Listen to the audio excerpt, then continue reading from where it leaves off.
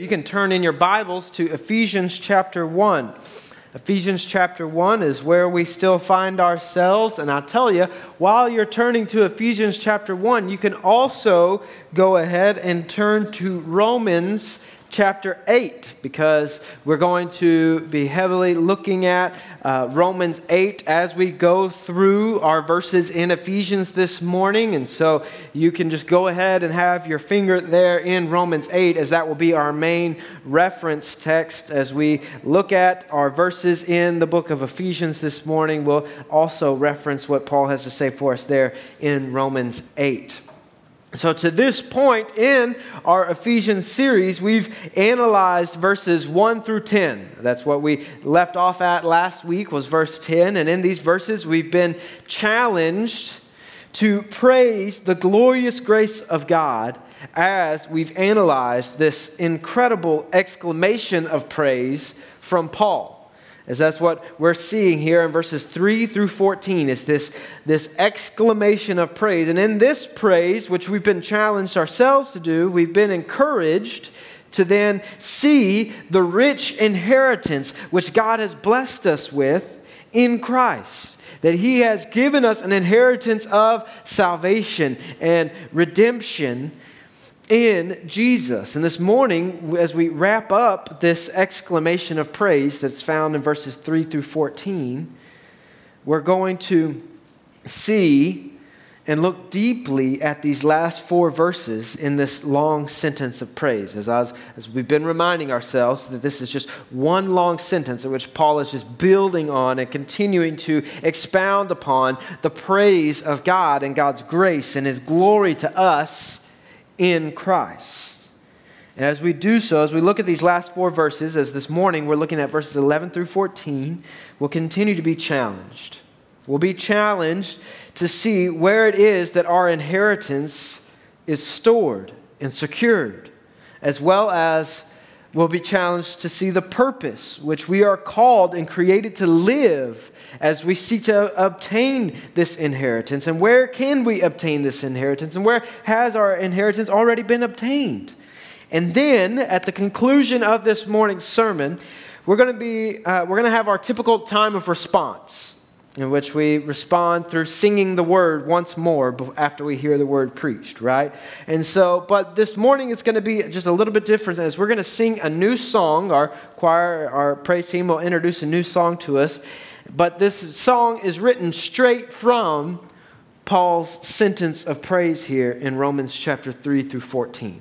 And so I'm looking forward to concluding this sentence of praise this morning, and then for us to then reciprocate that praise through singing it ourselves. So I'll ask you to stand in honor of the reading of God's word as we read from Ephesians chapter 1, verses 11 through 14. In Him we have obtained an inheritance, having been predestined according to the purpose of Him who works all things according to the counsel of His will, so that we who were the first to hope in Christ might be to the praise of His glory. In Him you also, when you heard the word of truth, the gospel of your salvation, and believed in Him, were sealed with the promised Holy Spirit, who is the guarantee of our inheritance until we acquire possession of it, to the praise of His glory. This is the word of God. Let's pray. God, we thank You for Your word, which You have given us and revealed Yourself to us through it, that we might be to the praise of Your glory. And so as we read Your word this morning, as we hear Your word preached, and as we study and analyze it, as we've already done in small group discipleship, but now as we do corporately together as Your saints here at Southside, may it affect change in our hearts. May it convict us where necessary, encourage us where we need it, shine light where there is darkness in the corners of our heart, and then may it affect change in our lives as we leave this place to be to the praise of Your glory. So that as we go out into a world that is adamantly against the praise of your glory, we would shine like lights in the darkness. And we pray all of this in Jesus' name. Amen. Thank you, church. You may be seated this morning. Hopefully you grabbed an outline on your way in. As usual, that'll be our guide through God's Word this morning. The answers will be on the screen behind me. But so we see here, starting right off the bat in Ephesians 1:11, we left off, as I said, last week in verse 10, where we saw God's plan for the fullness of time to unite all things is in Christ. And so we start off with this word, once again, in Him. And we've seen that word and that phrase many times throughout this. But we see in Him we have obtained. So we have this current, this possessive language, this language that is fixed in the current time. That we have this inheritance. In Him we have obtained an inheritance. So all the blessings of inheritance, which we've been talking about this word inheritance all the way back to where we see in verse 5 that He has adopted us to Himself, all of us having the rights of the firstborn son, and all of us having those rights, not in and of ourselves, but having those rights in Christ as the firstborn, that in Him already all the blessings of inheritance can only be found, therefore, in Christ. And this inheritance of redemption, and this is ultimately what our inheritance amounts to, is the redemption of our souls, our salvation. This inheritance of redemption has already been obtained in Christ. There's that present possessive language. In Him we have obtained. And so it's held for us in Christ. And so though we are not yet in our final form, as though we could all attest to that, if we were to give testimony to how we are currently doing and living out our life in Christ, we would all attest to the challenges which we face in seeking to try to live out our life in Christ. So we know we're not in our final form, and we know that we haven't reached that final glorification that we will on the last day in Christ. But nor are we experiencing the full benefit of inheritance that we have in Christ. But yet He uses this possessive language that in Him we have obtained an inheritance. So this promise is sealed, this promise of inheritance, this benefit of inheritance as adoption through as sons is sealed. It's a sealed promise of God's faithfulness. That because of the work of Christ, those of us who are found in Christ, that promise is as good as ours. The inheritance is as good as ours now in the present time. So notice in this one sentence of praise, spanning verses 3 through 14, how many times Paul uses that phrase of in Him or in Christ. So go back to verse 3. We'll start there. Blessed be the God and Father of our Lord Jesus Christ, who has blessed us in Christ with every spiritual blessing in the heavenly places. Verse 4, even as He chose us in Him before the foundation of the world, that we should be holy and blameless before Him. In love, He predestined us for adoption to Himself as sons through Jesus Christ, according to the purpose of His will, to the praise of His glorious grace, with which He blessed us in the Beloved. Now verse 7, here's our next one.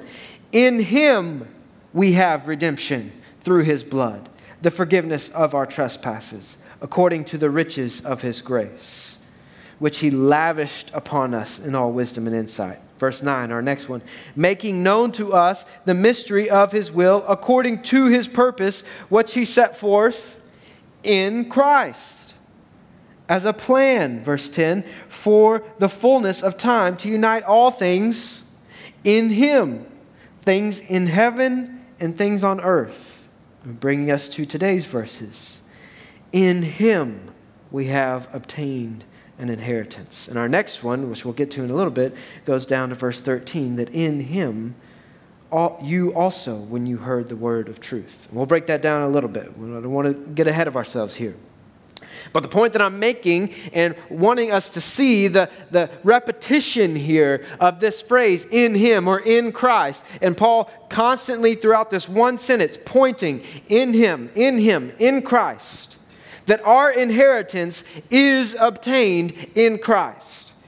Therefore, for those of us who are in Christ, the inheritance is already as good as ours because of God's sealed promise and faithfulness that He has shown from generation to generation through His Word. He is our focus, church. He is our goal. He is our reward.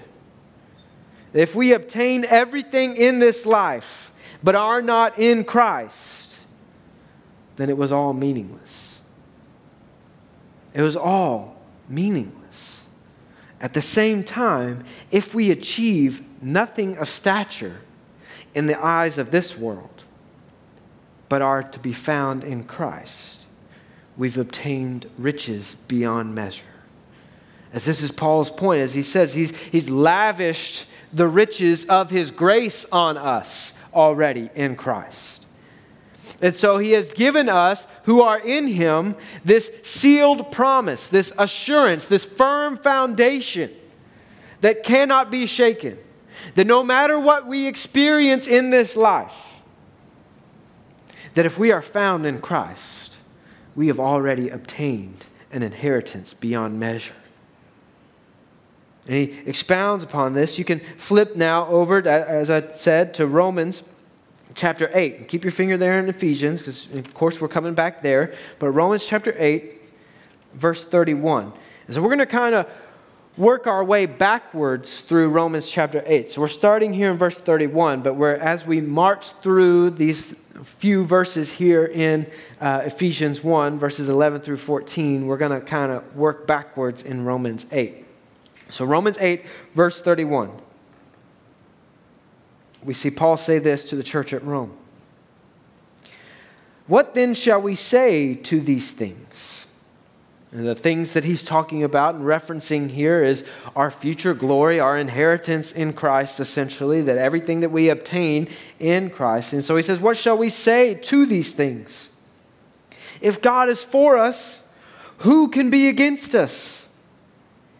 Because He who did not spare His own Son, but gave Him up for us all, how will He not also with Him graciously give us all things?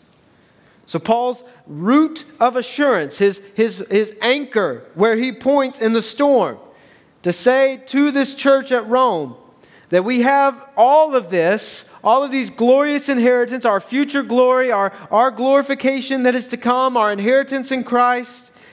We have all of these things in Christ. And if we need assurance, then look to the cross. Because if God is for us, how can anybody be against us? Because He who sent His Son there to the cross on our behalf, that is where we can see that if He sent His Son there, that He did not do that in vain, but that He will continue to produce in us and bring about in us His glory. He gave Him up for us all. We're still in verse 32 there of Romans 8. How will He not also with Him graciously give us all things? Who shall bring any charge against God's elect? It is God who justifies. Verse 34. Who is to condemn? Christ Jesus is the one who died. More than that, who was raised. And so he said, make no mistake, because not only did He die for our sins, but He was raised. So don't forget that. Who is at the right hand of God, and now He sits reigning on high. Who indeed, not only is He reigning on high, but He's actively what? We continue reading there. Who indeed is interceding for us. And so He is actively at the hand of God the Father, interceding on our behalf, making known to God the Father who we are, as if He didn't already know. But He's there on our behalf. He's entered the curtain. He's gone to where we could not go and done what we could not do. Verse 35, who shall separate us from the love of Christ? Shall tribulation or distress or persecution or famine or nakedness or danger or sword? As it is written, for your sake we are being killed all the day long. We are regarded as sheep to be slaughtered. So he's saying this to a church under great persecution, but he's saying the place that we look for in our times of persecution, in our hardship, is the very place where God sent his Son on our behalf. He who did not spare his own Son, will he not also give us all things? Verse 37, no, in all these things we are more than conquerors through him who loved us. So through all of these persecutions, through all of these sufferings, he is bringing about in us his glory. And we are conquerors, though in the eyes of the world, we may be stepped on and downtrodden and put down. But through him who loved us, we are more than conquerors. Verse 38, for I am sure that neither death, nor life, nor angels, nor rulers, nor things present, nor things to come, nor powers, nor height, nor depth, nor anything else in all creation will be able to separate us from the love of God in Christ Jesus our Lord. This is the assurance that we have in him, that Christ's work on the cross is our anchor always. How can we trust that our present sorrows will give way to victory for his glory? Because we've obtained an inheritance. It's ours. It's as good as in our hands already, because we are found in him. If we are found in him. It's ours guaranteed. He's already bought it. He paid the price. That which he bought at such an expense, he will not allow to slip through his grasp or escape his care. And so for those of us here this morning that may be experiencing difficulty in overcoming sin, or maybe you're experiencing difficulty in remorse or in grief, or maybe you're experiencing hardship of some other kind. Whatever it is that we experience because of the sinfulness and brokenness of this world, we have already conquered that in Christ. And he is using that. He is using our present sufferings to bring about his glory and our good. Well, how can we know this? How can we trust this? Well, we keep reading there in verse 11. We're back in Ephesians. Back in Ephesians 1, verse 11. So in him we have obtained an inheritance, having been predestined according to the purpose of him, who works all things according to the counsel of his will. We take confidence that he who bought us and called us has done so according to his will and his working.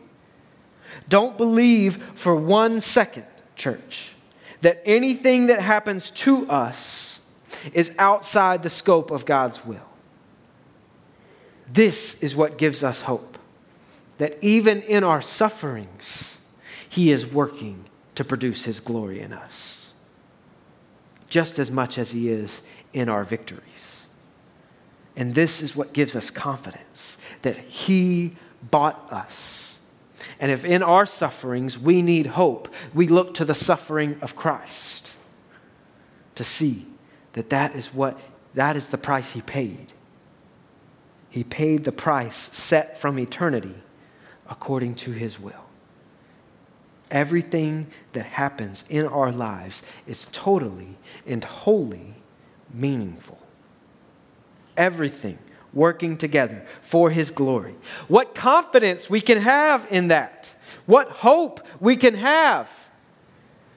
If we are just glorified space dust hurtling through space and everything that happens is according to chance, what hopelessness there is in that message.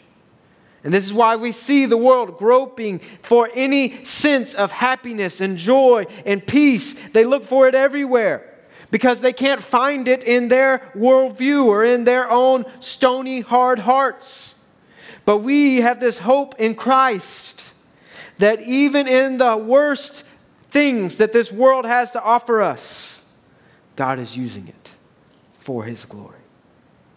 And He has purposed it for His glory. I was listening to a secular podcast earlier this week, and the host had on a cognitive neuroscientist. I had to practice saying that beforehand. Cognitive neuroscientist. And this neuroscientist was describing the premise of his latest book. And in his latest book, he details this theory of how our consciousness as humans and our ability to think and interact with the world around us and interact with our environment, his premise was that all of this points to what he theorized as the consciousness of the universe. All right? And of course, I'm smiling as I'm listening to this because I can already see where this is going, and I understand what he is blindly recognizing. Right? He's blindly recognizing something. In other words, in his worldview, the intelligence of us, our intelligence and the world around us, point to some creative design, is how he put it. And so, of course, the only place he had to go with to accredit that creation, that creative design, was the universe, the cosmos, right? There's something going on there, right? So he's all around it, as far as all around God as the designer, but he's just not there. And so the host asked him, "It sounds like you're pointing to intelligent design, are you not?" And his answer really made me chuckle for lack of tears. Because if I didn't laugh, then I would have cried out of the brokenness of this statement. He said, "Well, yes and no. Intelligent design points to God's action in creation." He said, "That's not a scientific theory, so it's not a good theory." So he was all over it. He said the evidence is there, but he just couldn't accept it because it's not a good theory in his mind. See, the lost heart, whether they explicitly say it or not, knows that God has created all things.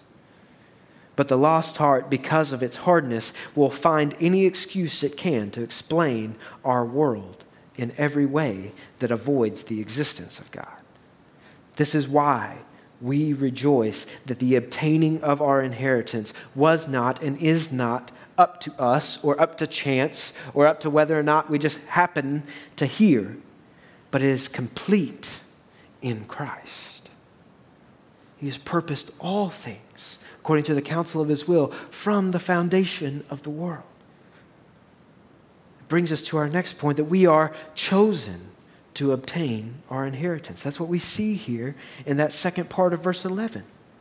That in Him we have obtained an inheritance, having been predestined according to the purpose of Him who works all things to the counsel of His will. So anytime we need confidence in trial, peace in despair, hope in hurting, we look to the cross. And we say, He paid the price. Jesus paid it all. All to Him I owe. Sin had left a crimson stain. He washed it white as snow.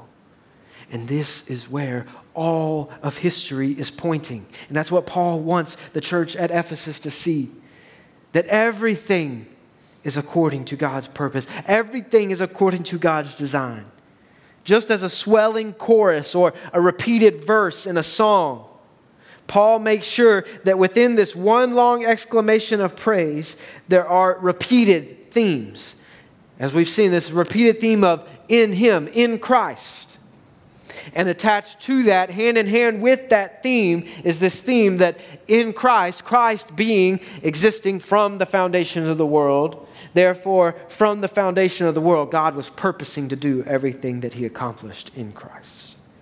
And the repetition in any well-crafted song is not intended to overwhelm or bore us, but rather to subtly emphasize the main point. And here the emphasis is clearly on God's sovereign providence at work from before time began.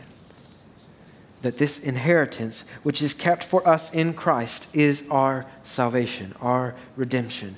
Our obtaining of this inheritance then was determined by God from the foundation. And this is in complete harmony with his will, as we see there in verse 11, that he predestined us according to the purpose of him who works all things, according to the counsel of his will. Nothing is outside the scope of God's will. That's the next point you'll see there on your outline, that nothing is outside the scope of God's will. So if you're asking yourself, yeah, but how can I know it?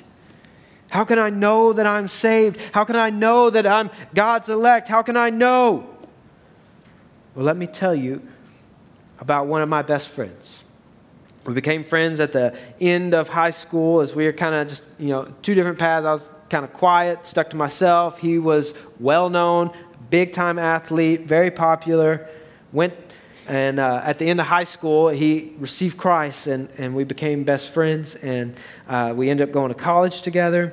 He was a groomsman in my wedding, and among being one of the best athletes that I've ever seen, he also loved the Lord ferociously. Like I said, he came to Christ his sophomore year of high school and then never looked back from that moment. He lives now in Wyoming as part of a church plant.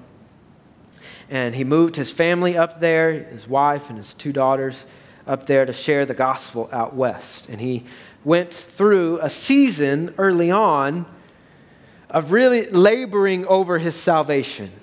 Because as he grew in his knowledge of just how sinful and unworthy all of us are, and he was honest about his continuing struggles, he began to question, am I really saved? And how can I know?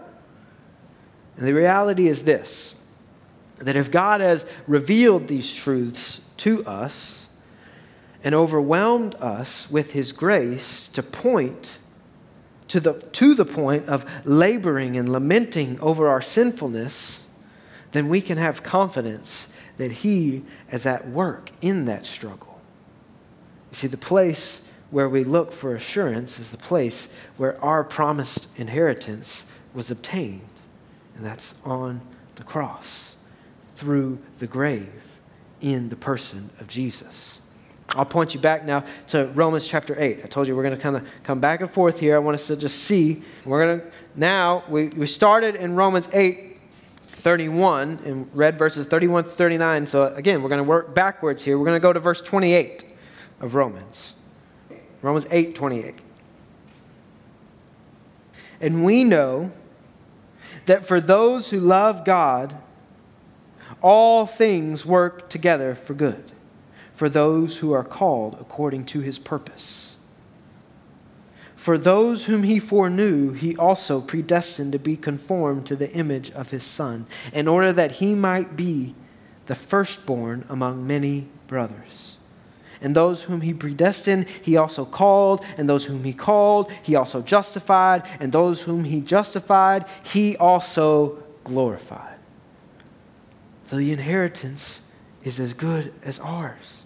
And so God is at work in our struggle, in our lamenting over our own sin, in our sufferings, in the broken and sinfulness of this world. And so we can have full confidence that if God has revealed himself to us and that we are lamenting and laboring over our sin, that he's working in that. And then he's working all of this that we experience in this life together for good. But for whose good? For those who are called according to his purpose. So the good is not according to what we interpret as good or what we want to be said as good for our lives, but the good that he's working out is his good purpose. Well, what does that look like? Well, we continue reading in Ephesians. So go back there. Verse 12 of chapter 1. Verse 12. So we read, in him we have obtained an inheritance, having been predestined according to the purpose of him who works all things according to the counsel of his will, so that, this is what that produces, This is the results of it. This is an equal sign right there. So that we who were the first to hope in Christ might be to the praise of His glory. So here Paul is making a historical distinction, because he makes a little distinction there that you might have noticed. So that we who were the first to hope in Christ. So then you might think, well, then he's not talking about me, because I wasn't living there at that time. But he's making a historical distinction in order to magnify God's sovereign grace here. In saying we who were the first to hope in Christ, he's referring to the Jews and the apostles and those who had the privilege and the grace of being able to see Jesus face to face and to hear God's word through Christ and to receive that blessing. And so he's not making some hierarchy distinction. The reality is that God's purpose for all of us who hope in Christ is that all of us might be to the praise of His glory. And that's what He's working out here. Is that God's working in us obtaining this inheritance is for the very purpose of us giving God greater glory in everything that we do, in everything that we say, everywhere that we go. That the purpose of us obtaining this inheritance, the purpose of us being in Christ and seeking to be more like Christ, is that God would receive the greater glory. We are created in the image of God for the glory of God. Therefore, the security of our salvation rests on God's glorification of Himself. The security of our salvation rests on God's glorification of Himself. This is God's purpose in our salvation, that He may receive glory. Lest we think that our salvation is about us, making us a better person, setting us apart, and helping us rule over the world and lord it over people or point out the wrongfulness in everybody else. No, the purpose of our salvation, God's setting out what spurred Him to do this, to save us, to rescue us, to redeem us, was not anything in and of us, but was wholly an intrinsic motivation. That He loved us so. In love, we see that back there in verse 4. In love He predestined us. So it's according to His doing. He was the one. It spurred Himself. And the security of our salvation then rests in that God is seeking to make Himself known and glorify Himself through us. That is to say that the most sure thing that we see throughout God's Word is that God is worthy to be glorified. And that's the most sure thing that we see throughout creation. Just as that cognitive neuroscientist, he sees God's glory in creation. He sees the glory of God in all of creation, in creating us and in making us interact with the world around us. But he just can't see who it is. And so his worldview tells him that he has to find some other explanation for it. But the security of our salvation rests on the fact that God is glorifying Himself and at work in us to make Himself known. So the most sure thing that we see, as I said a while ago, is that God is worthy to be glorified and is at work to glorify Himself and make His glory known. And the pinnacle of how He has revealed His glory to us is in the person of Jesus. The arc of eternal history.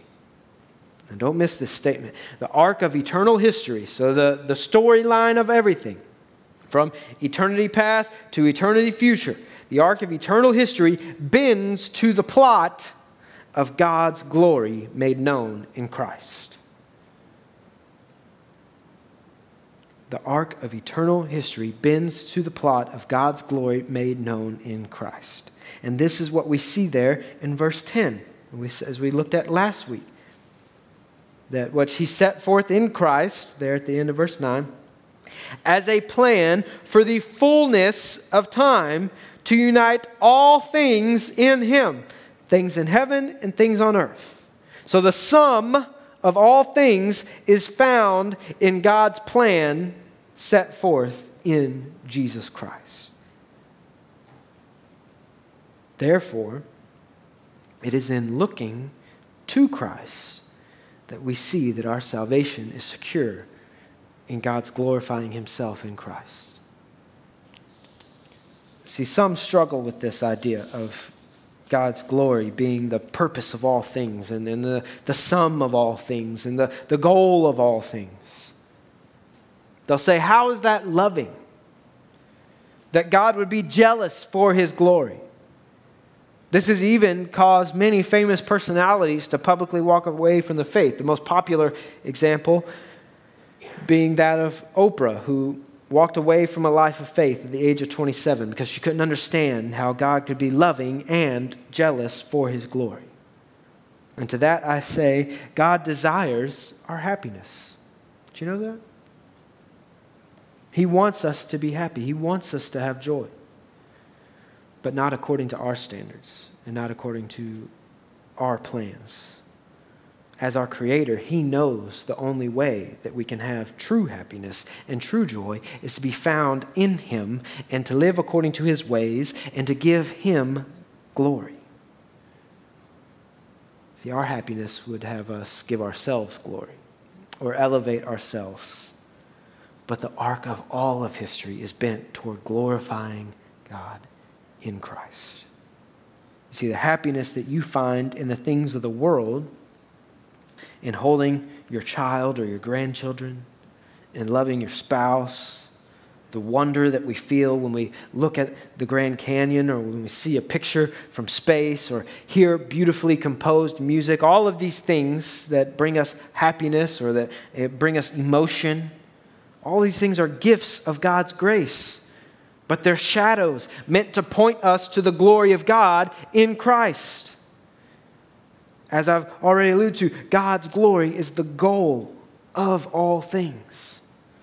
And so therefore, if God's glory is the goal of all things, and God works all things to accomplish his purposes, according to the counsel of his will, then what is the product of that?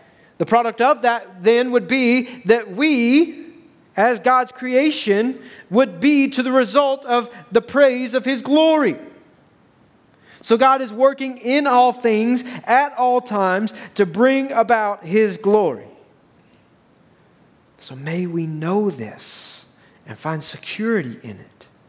Because as Paul continues, this is what he reinforces as the hope for all believers. Because he set that distinction there. So we who were the first to hope in Christ might be to the praise of his glory. And here's where he draws the line of connection, that it's for all of us. Verse 13.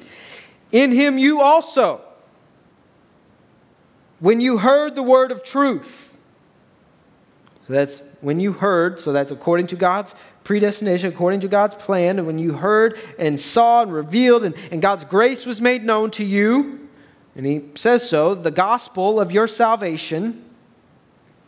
And here's the kicker. And believed in him. Now, let's pause right there because that would let's read that again. In him you also, so there's the line of connection. When you heard the word of truth, so that's according to God's predestination. I mean, we've seen that and it's been repeated throughout this entire song. In him you also, when you heard the word of truth, the gospel of your salvation, and believed in him. Well, believing implies what? It implies a knowledge and understanding and a compulsion of ourselves. So how do these things go together? Like what Paul is seemingly saying, because we've been told and we hear outside of God's word all the time that man's will and God's will are two opposed things, and we got to choose one side or the other, right? That's what we're always told.